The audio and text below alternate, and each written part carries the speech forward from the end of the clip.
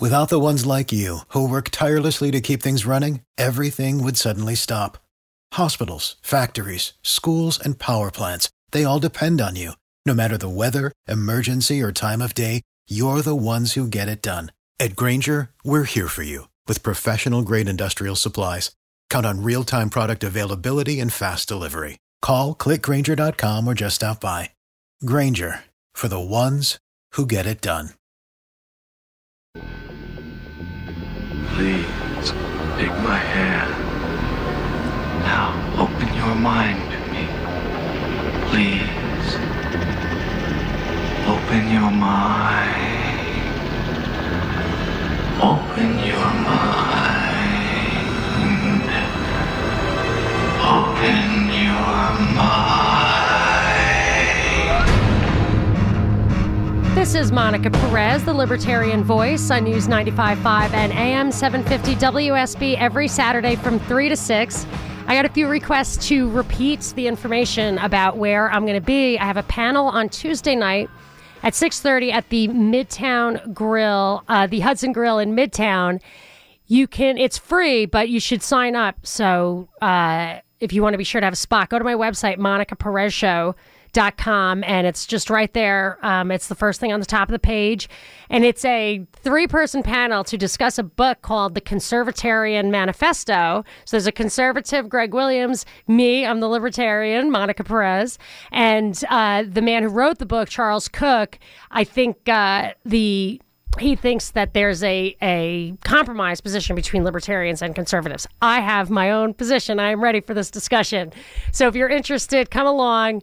And yeah, you can go to my website, monicaperezshow.com, to get the details on that.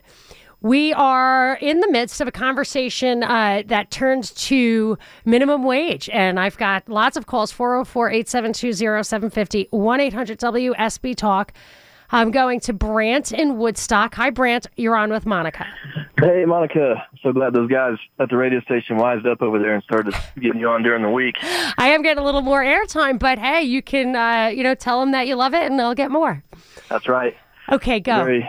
So I was just wanting to make the point real quick that I've always suspected that a lot of these larger companies, multi-million-dollar mega national companies, have, they all have lobbyists, but a lot of these decisions that get made that affect the economy, they get made really to control competition. Like John Rockefeller said, I think competition is a sin or something like that. And I think that a lot of them are actually behind the minimum wage increase because they know that is their main threat is a small business entering the market, gaining market share by doing something different, that sort of thing. And a small business is just not going to be able to pay $15 an hour when they're just trying to get their wings.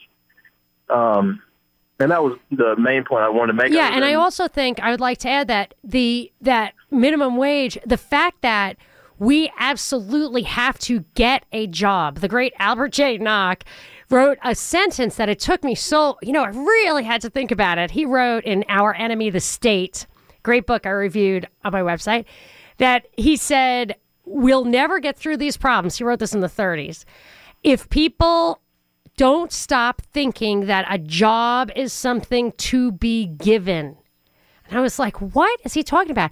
And the idea is you have to beg for a job. But if there weren't all these regulations, you could just say, forget it. All I want to do is eat. I'm going to make, peanut butter and jelly sandwiches and sell them on the corner and be done with it. But you could never do that. I mean, they're stopping little kids from putting up lemonade stands. I had to tell my daughter, like, if you see anybody coming, pack up and run in the house because she has great lemonade and it's worth it. People pay her double for it. It takes away the negotiation process. And that's one of the most valuable things you have as a worker, somebody going to work for someone is trying to negotiate exactly what you are worth. When the minimum wage is there, it kind of subverts that, where they you kind of think it's already set and that's your only option. Yeah, and anybody who cannot actually add that much value does not get a job. But I would even go a little bit further down the rabbit hole. There's a book that took me, it's also one of those things you really have to take some time to understand the implications. It's called Crisis of Democracy, and it was commissioned by the Trilateral Commission under the direction of Zbigniew Brzezinski, who was Carter's national security advisor, but he's really like up there with Kissinger as like behind the scenes guy. Yep. And in that book, it had all the crisis of democracy was that democracy was getting in the way of these big plans. And the answer, the conclusion drawn from these studies, there was like contributions from different countries, was that if you can get people tied up into institutions that do not have a democratic process, if you get them all into universities or get them all into corporations or get them all into unions and there's no independence, they see it as voluntary, they go along, they have no say, but they contribute to that organization, they're a part of that organization, and then you have things like corporate activism or whatever that really change policy, and people they won't step out of it. They don't want to get fired or they're smoking the Kool-Aid. But Absolutely. That's, you can look at this. Thank you so much, Brant, for the call. You can look at all this movement towards getting everybody into the corporations, controlling everything, and they're cutting out what Kissinger called useless eaters. The government actually subsidizes research all over the place. They want to make it easier to have driverless cars. They're actually creating this subgroup of people who are dependent on the system, who can be manipulated for their votes. If you get more than 50% of the people to be dependent on the system, even if it's just their job through socialized medicine, if they're a healthcare worker, that's what happened in the United Kingdom. They could not, a conservative cannot be a libertarian. You cannot win if you're talking about smaller government, because the majority of people are actually dependent on the government. So you could see this as quite subversive. Nathaniel in Atlanta, you're on with Monica. Hi, Monica. How you doing today? Good. How are you? I'm doing pretty good. I wanted to add on to the minimum wage topic. And basically, I wanted to ask you a question. Now, I do have an understanding about inflation and taxes and price raises if, the minimum wage was even just $12 an hour. But the question that I had for you is that I see that you have a lot of knowledge with corporate corruption. To add on to what the last guy was talking about, don't you think that if, for example, if the minimum wage was made to be $15 an hour and the smaller guy, government, a lot of these lobbyists and a lot of these corporations, like the guy said, they kind of control the economy when it comes to the people just wanting to survive and not having to, get by paycheck to paycheck. And I think that the original ideals that this country was founded on, as far as we and the people and the Constitution, is just completely a 180. So I know that I said a lot, but my question is, do you think that there is a way, because the people are the power of any type of country, for us to reclaim through the legal system some of our rights to just be happy and be alive? I don't even think it takes the legal system. People ask me this all the time, so I have to think about it. And I've thought and thought and thought. And this is honestly what I think the answer is. I think if you stop, if everybody, now it doesn't have to be everybody. It maybe is just 40% of the people necessary. But let's just say everybody. If everybody stopped believing stuff the mainstream media tells you without evidence, or stuff the government tells you without evidence. Don't believe research that's paid for by the government. Don't believe official narratives that come off of press releases that the government hands, Fox News or whatever. I can speak on that because I'm an African-American millennial, and I'm pretty intuitive. I listen to a lot of the talk radio shows, and I hear them all make fun of millennials. But the thing about being a millennial is that we're tired, and we've seen what our parents have gone through, and now it's like, you know what? Bullying is not okay. Bullying creates certain types of people. Some people believe that, hey, be tough and, you stand up to the bully, which I understand both ideologies. The only thing that I'm saying is where I come from, we just don't know. So I wonder, to tell you the truth, Nathaniel, I wonder if the system as it is will stop working quite this way because of millennials coming through. Because Fox and CNN, I don't think is convincing the millennials that they're telling the truth. None of us watch it. No, we just don't believe in it. But here's what I think is happening now, and will have to be the next step for that. Because first of all, the internet was a Department of Defense project. You got to think those people aren't idiots. They know what they're doing. They have so much power because of the information they get from us through the internet. They had to engage us, all the information that we get off the internet, from the internet, which is why millennials are, not as susceptible to mainstream propaganda. But I think that's why you get so much disinformation on the internet that looks like alternative news, but it's not. You really have to develop this sense of what the truth is. And I think really the next step is going to be, that's why they really want these anti-piracy laws, these anti-hacking laws, these anti-terrorism laws, because they want to rein the internet back in, because they're preparing for when the millennials kind of have their political awakening, and they are not going to strictly be able to use the big outlets that they have now. So I expect a transformation. But if the millennials can stay ahead of it, that's probably our only hope. And it was what they call, I think, a limited hangout, where they took this chance that they'd be able to rein it back in. Right. Well, what I've noticed is I was diagnosed with ADHD, and a lot of my peers were as well. And come to find out through some of my research, through statistics, a lot of millennials were actually diagnosed with this. And I was given Ritalin as a child. So do you think that this is kind of a part of the... because it seems like there's a lot of us, and then there's a group of 10 people that's just like, hey, you're supposed to do this, and this is how you get by in society. And it's just not fair. Yeah, I want to address that. I hadn't quite thought of that before, but very recently, I went down the rabbit hole on medicine, and I'm starting to think that, it's more devious than we accept, that some of these drugs over time do make you sick, do affect how you think about things, maybe make you more complacent.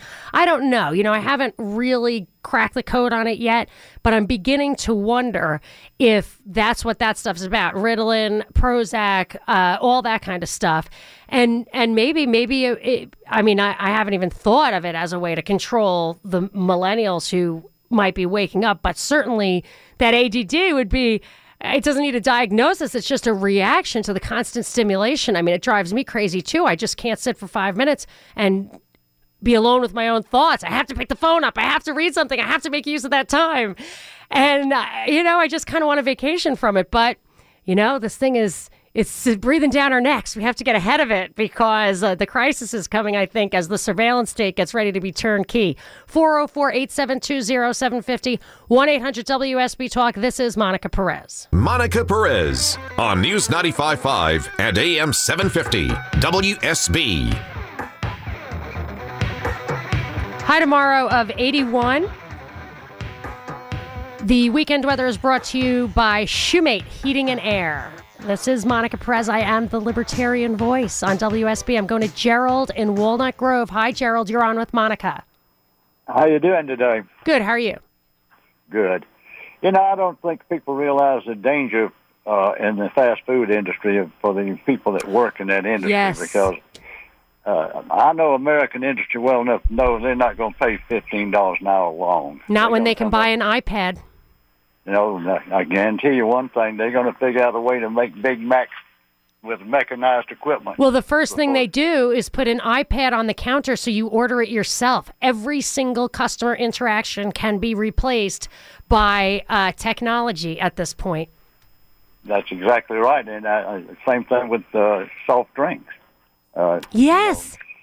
Yes, I noticed that. They will give you a bottomless cup so they don't have to do the work. I mean, that's how much it was worth it for them to move the soft drink thing on the other side. That's right. This is, and something else. It's going to affect the prices because labor unions are sitting there waiting for this because their contracts are tied to the minimum wage. I just got a tweet to that effect, Gerald, and I did not realize that. But if the unions are for it, then that makes a big political impact. It certainly does. And don't think for a minute they won't take advantage of it. No, they will. And because it's in their self-interest, that's how this system works. That's why we need to take the power away, or at least see what's happening and let the government power erode that enforces this stuff. But another point that was made by the earlier caller, who was a businessman, he said he has to pay all his other people more because that's how the incentive structure works. You can't give a guy who's been there for 2 years entry-level pay.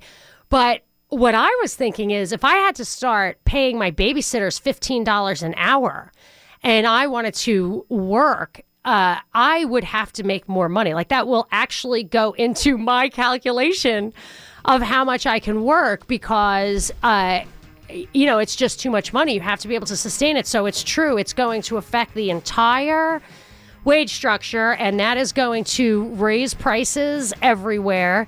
And it's really going to have the impact of redistributing wealth, I'm sure, in a way that will not benefit the little guy. There's no question about that. Not just lost jobs, but up and down. 404-872-0750, 1-800-WSB Talk. More calls after this and more tweets at Monica Perez Show. Monica Perez on News 95.5 and AM 750 WSB. I am the Libertarian Voice on WSB every Saturday from 3 to 6. So we're winding it up. Very interesting and lively discussion on many topics, all with a libertarian flavor. 404-872-0750 or 1-800-WSB Talk if you want to address any of these. We started out with the Stone Mountain rally and how divisive things are these days, to the point where I actually think that it's by design. Immigration, similarly, I got lots of interesting tweets, and then the conversation turned to minimum wage. But I did want to address a tweet I got from Brad saying, will aggressing immigrants fleeing violence and abject poverty pass the St. Peter test even if they are being used? So let me explain what that means. He's saying if we're aggressing against immigrants, so they're trying to come over and we're stopping them. So that is a little bit loaded, because if they're trying to come over by a private road that I own and I don't allow it, they are aggressing. If they're trying to come over on public roads that we all supposedly own in common, then I guess we have to vote on it. But I am an anarcho-capitalist, so I think that absolutely everything the government does could be done privately, and that the government actually uses its position against us. But that's a much deeper political point than is relevant to like what's going on right now. We're far from that. I'm on like the 1,000-year plan. He's saying, would it pass the St. Peter test? So my contention is that we are being manipulated, especially libertarians, into, we're being exploited for our principles, which recognize people's right to work and travel. And really, it's just a right for everyone to engage in an arm's length transaction. If I want to bring in a babysitter from Ghana and have that person live in my basement and never go anywhere on any public roads, I should be able to do that. I mean, there is absolutely no reason I shouldn't be able to have that transaction if that person is willing. And that's for sure. So, but it becomes a problem when there are public goods, or the government says that I can't do that unless this person gets a green card and is on a path to citizenship, and then it's going to be able to vote. So is that okay? Is it okay? It has an impact if I choose someone who doesn't have a sense of why the Bill of Rights is important, and then I facilitate that person having the right to vote. So all these questions of libertarians advocating for open borders, I understand it. I'm a libertarian. I recognize the rights. I'm just saying I think that our defense of that is being exploited by a government that wants demographic change in order to get people who are not going to vote to defend basic rights. I mean, you get Canadian immigrants are probably not going to want to vote to defend the Second Amendment. It's just not. I don't, maybe they do. I don't know. I just assume most countries do not defend the Second Amendment. So there's issues about when you don't live in a free society. But there's also the question of compassion. That's what this tweet from Brad is really asking. The St. Peter test. It's my test. I say, if you are going to allow your government to do something that that you couldn't explain on your judgment day to St. Peter. So if your government says we want to bomb Damascus because Assad used chemical weapons against children, and if you were the guy in the bomber, it was just a private plane with a bomb in it, could you drop that bomb on Damascus? Well, I don't know. I think probably not, because a lot of innocent people would die. But also, you would have to know for sure that Assad used the chemical weapons. And the UN investigator thought that it was probably the rebels. I have some crazy video that Fox News definitely showed accidentally of the rebel hideout with the chemical weapons in them. It's crazy. Check that out on my website, MonicaPerezShow.com. So you would have to know the facts. It's the St. Peter test. If you can't defend it to St. Peter, don't trust your government and what they say, that they're allowed to kill people and steal and all that kind of stuff. So Brad is saying, I don't advocate for an immigration policy one way or the other, because I believe that policies that already exist are the problem. So if we stopped bombing Syria, that would completely eliminate the refugee problem. I don't need a new immigration law for that. If we didn't have a system where Americans will not work below a certain wage level, not because of minimum wage, but because they'll get welfare, food stamps, stuff like that, that creates a black market for labor or an under market for labor, you wouldn't have that much of an immigration problem. If you stopped subsidizing college loans without any reflection of what the skills are needed, if you just got out of the college loan business and private banks gave loans to students who could demonstrate that their skills would be needed, that they'd get a job, you would eliminate all the call for these H-1B visas at the top that get tech workers from India and stuff. Your immigration problems would probably go away if your policies didn't create the problem. So I don't advocate for a policy. But what Brad is saying is that, you have to have compassion and let these people in who are just trying to exercise their right to travel.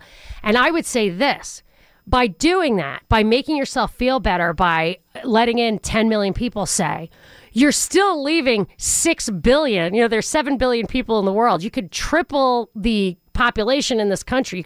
You could have 1 billion people here, and you would still have 6 billion who, if we still adhered to the American experiment, which we don't, if we still adhered to the principles of the American experiment, economic and personal liberty and all the rest, you would have 6 billion people who are living with less freedom. So therefore, less peace, less prosperity.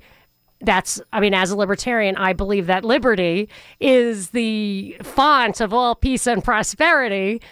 Ron Paul's final speech in Congress puts it very, very well, that he thinks that liberty is the answer for people. So we create all these problems abroad. We give foreign aid, which just ends up going into the hands of warlords and corrupt politicians. We support the IMF, the World Bank, that facilitates global corporations over there, that puts up capital control so that private investors can't cross borders. Only the IMF and their highly controlled banking can cross the borders. And that corrupts it. We have all these interventions. So by letting in a couple of million people or hundreds of millions of people, we almost enable or take the sting out of the real problem. And it is a real problem. And we have a moral obligation to make sure that our government stops corrupting other governments, stops undermining sovereignty in other countries, stops bombing infrastructure like they did in Libya. These are, Gaddafi used to say, don't shut me out or I'll release the immigrants. It was called coercive engineered migration, and it's used by weaker countries against democracies to get the democratic process to change, to get the people to demand certain changes from their government, lest Gaddafi send his immigrants over. Syria said the same thing. Stop bombing me, or all these terrorists I have in jail are going to spill over the borders and go up to Europe. And this is stuff that's happening, and they're doing it on purpose. And if I know it, and now you know it, they know it. It's not an unintended consequence.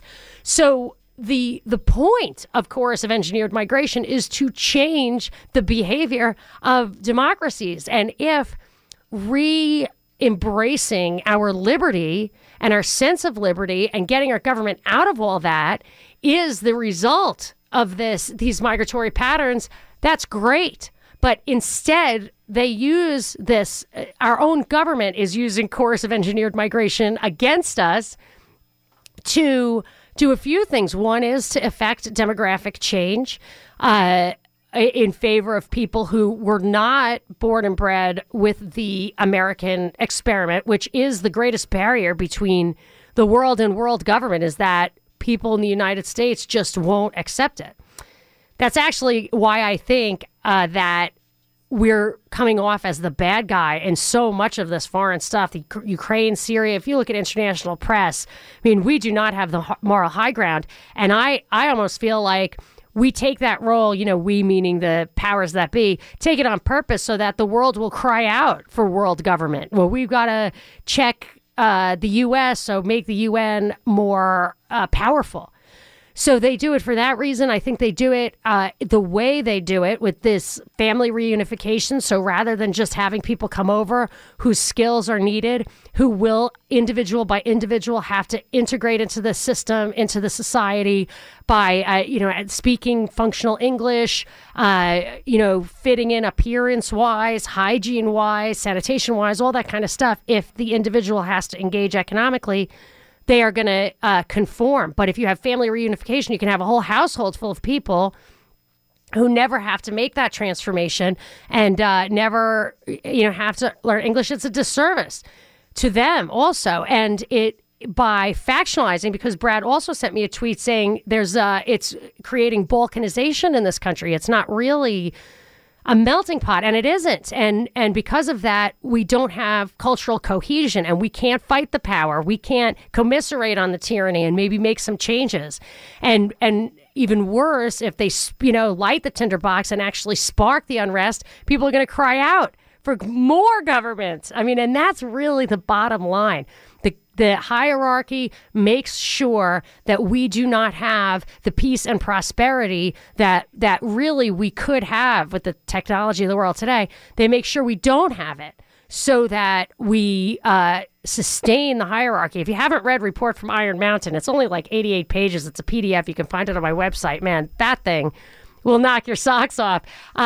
I have time for one more call, 404-872-0750, 1-800-WSB-TALK, or you can tweet at me at Monica Perez Show. Monica Perez on News 95.5 and AM 750 WSB. I am the Libertarian at WSB. We are wrapping up this discussion. It morphed from a lot of different topics, but we ended up at minimum wage. And I had done a show on minimum wage a while ago, probably over a year ago, but I did a lot of research for it at the time. And you can find that on my podcast if you go to my website, monicaperezshow.com. But I just got a comment from a listener that it says, from Eric. He says, Monica, minimum wage earners are not who you think. Over half, 14 million, earning less than the proposed minimum wage are principal family breadwinners. They're making an average of $10 an hour. 29% of them, over 4 million, are single parents. His source is Tim Noah at NBC. So I don't know if that, I would have to verify that. I don't have time to do it right now. But let's think about that for a second. If 4 million people are single parents and 14 million are principal family breadwinners, how are they making ends meet? How is that really working? It's probably not really working. So what are they doing? They're undoubtedly, or I should say, I don't know who else would be, getting food stamps, welfare, earned income tax credits where you don't pay taxes, but you still get a refund, even using public transportation and all the things that subsidize a worker to get this kind of, to be able to earn a minimum wage like that and still like physically survive, to me is like a subsidy that the middle class and the upper middle class, the real income taxpayers, they're the ones who are paying the majority of the income tax, and that money is being transferred to all these programs that help sustain the lower classes who are getting, if these people are really heads of household. That to me is a subsidy to the corporations. If the middle class and upper middle class did not pay for the lower classes' food and transportation and everything else, the corporations would simply have to pay them more. We're too rich a society. There is demand for labor. It's not like there's no demand for labor. A job is not charity. As long as there is a dirty window pane in a house that has a can of soup in it, there is a job for people to have. So there is I think that you have to like keep going back and back and back to see what is the cause of all this stuff. And it's all, in my opinion, it's always government interference. And I've yet to find an alternative to that. It is going to be 81 with a mix of clouds and sun on Monday. The weekend weather is brought to you by Shoemate Heating and Air. And we can continue this conversation offline. Go to my website, MonicaPerezShow.com. Without the ones like you, who work tirelessly to keep things running, everything would suddenly stop. Hospitals, factories, schools, and power plants, they all depend on you. No matter the weather, emergency, or time of day, you're the ones who get it done. At Grainger, we're here for you with professional-grade industrial supplies. Count on real-time product availability and fast delivery. Call, click Grainger.com, or just stop by. Grainger, for the ones who get it done.